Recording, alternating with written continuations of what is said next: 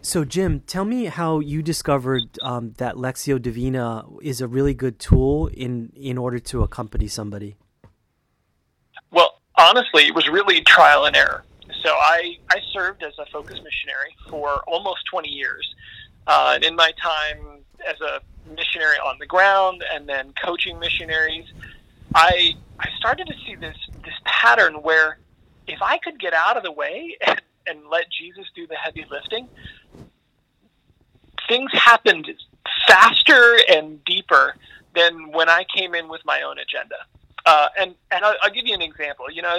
As a missionary working with young college men, I have to be honest. Sometimes I'd get frustrated. I just see this gap in this young man's life, and he's not stepping into where the Lord is calling him to share his faith with others. And so, as I'm preparing for this time spent with this young man, I'm letting my own frustration become this lens where my prayer ends up being something like this. Okay, Lord, what Dave needs is a good, swift kick in the butt. So, Lord, this is what I'm going to do. This is my plan, and I ask you to help me and make my foot strong. And I've decided this is what I'm going to do. Jesus, here's what I'm doing. Please help me. And if I could sum up the shift that the Lord did for me as I try to accompany other people, is my prayer changed to this: Lord, what are you doing, and how can I help? And that made all the difference.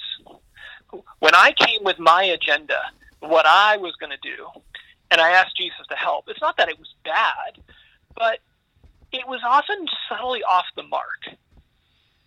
When I began to ask Jesus, what are you doing, and how can I help?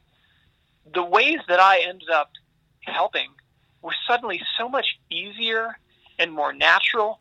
They fit my story and my life. I was able to do it with freedom and joy and less judgment. And the key to all of that was bringing the Word of God into the center. So what I began to do is I would start with shared Lectio Divina. And, I'm a natural talker. And so part of this resolution was just I'm just going to let Jesus talk first. So we do shared Lectio Divina. We'd read it out loud, we'd pause and kind of start to notice things, and we'd share that back and forth, and we'd read it again, and let the Lord kind of deepen what was happening there, and then we kind of read it again, and it's okay, this is what I really hear the Lord saying to me. And so we were sharing back and forth, but it's kind of typical if anybody's ever done shared Lectio Divina. But what I started to notice is three things really happened. Number one, I started to notice that the Lord was saying something to them in my presence. That when I prayed for them and I interceded for them, just in the course of just praying for people in my life, sometimes those prayers would become questions like, Lord, what is up with Dave? Why won't he get moving? And sometimes those questions would be answered, in my prayer time. Sometimes it would be answered just in the course of conversation.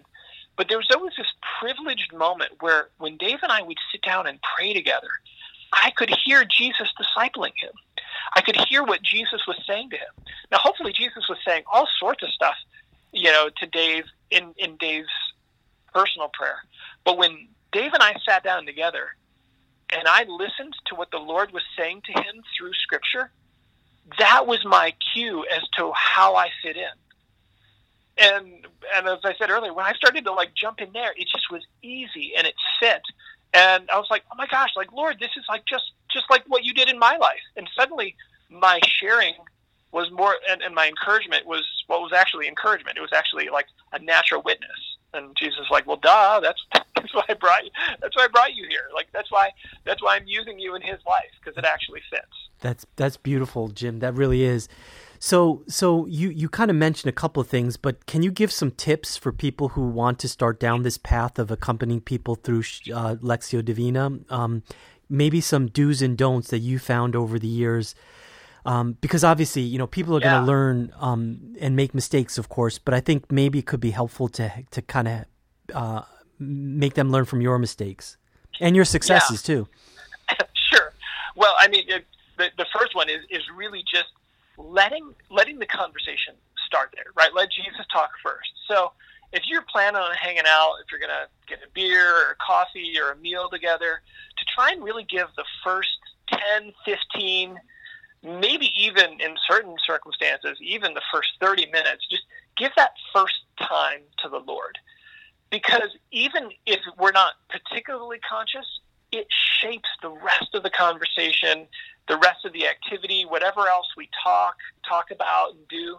So to try and give the first bit to Jesus, that's like probably the number one thing, which again, for those of us who are talkers, a little harder for us maybe.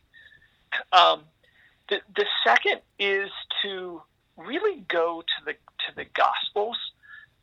And what I love to do is I used to love to pray with the upcoming Sunday Gospel or one of the Sunday readings. Probably you probably want it short, maybe about like anywhere from 7 to 10 verses maximum.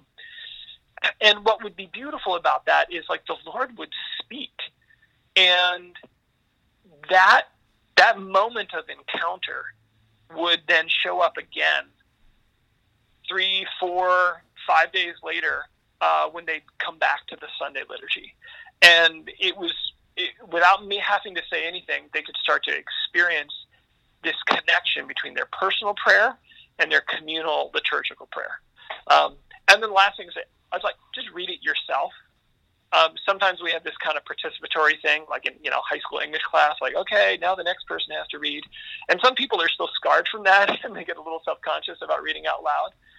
So don't hesitate to read it yourself, because sometimes, usually people are reading along, but it's just nice to like have an app or go to a website where you have the Bible, and both of you have it, but one person. And usually I would say, take that obligation yourself to read it, so they can just be present to the Word. Because some people get self-conscious about reading out loud. Yeah, no, that makes sense. That makes sense. So is there a specific example you can share where you did this? And I'm specifically wondering, how did it work out over time? Like, how did this example of accompanying someone through Lectio Divina help that person develop as a disciple?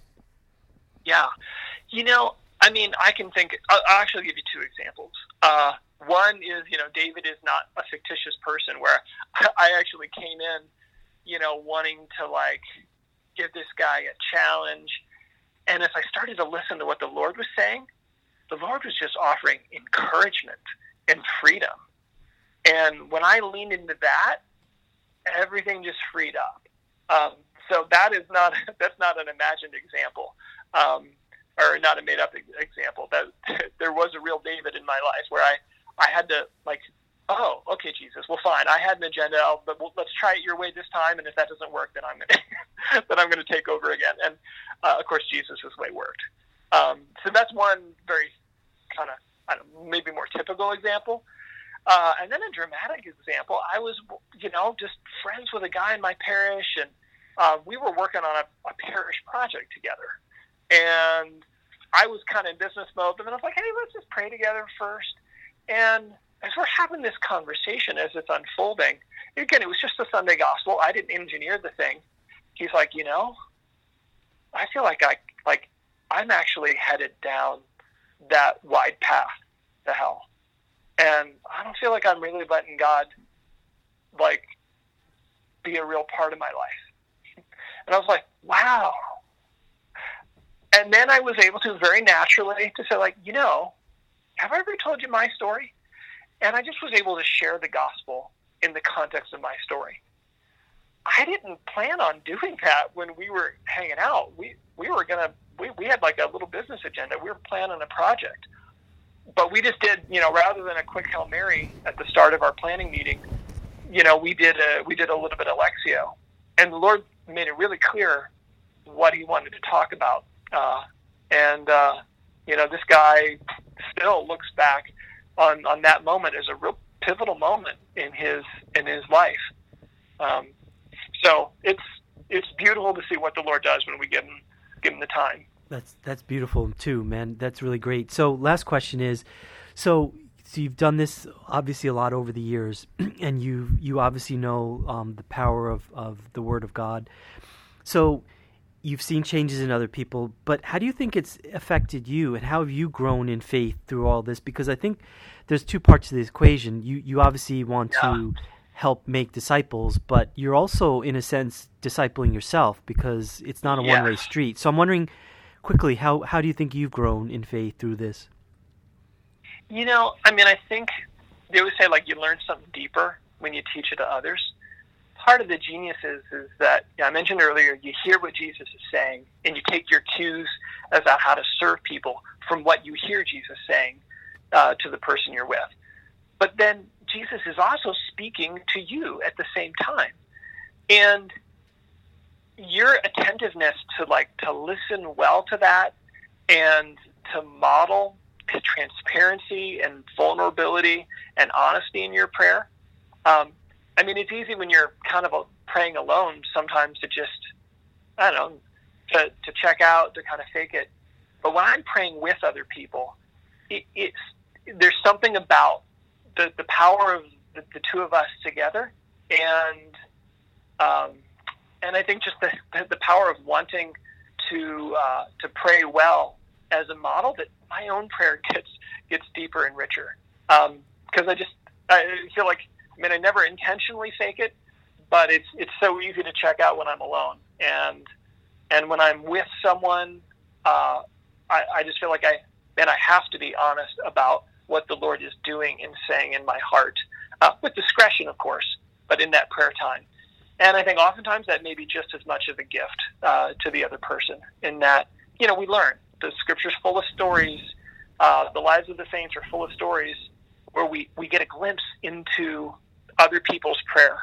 And the Lord in those times teaches us how he wants to be in relationship and be in conversation with his people.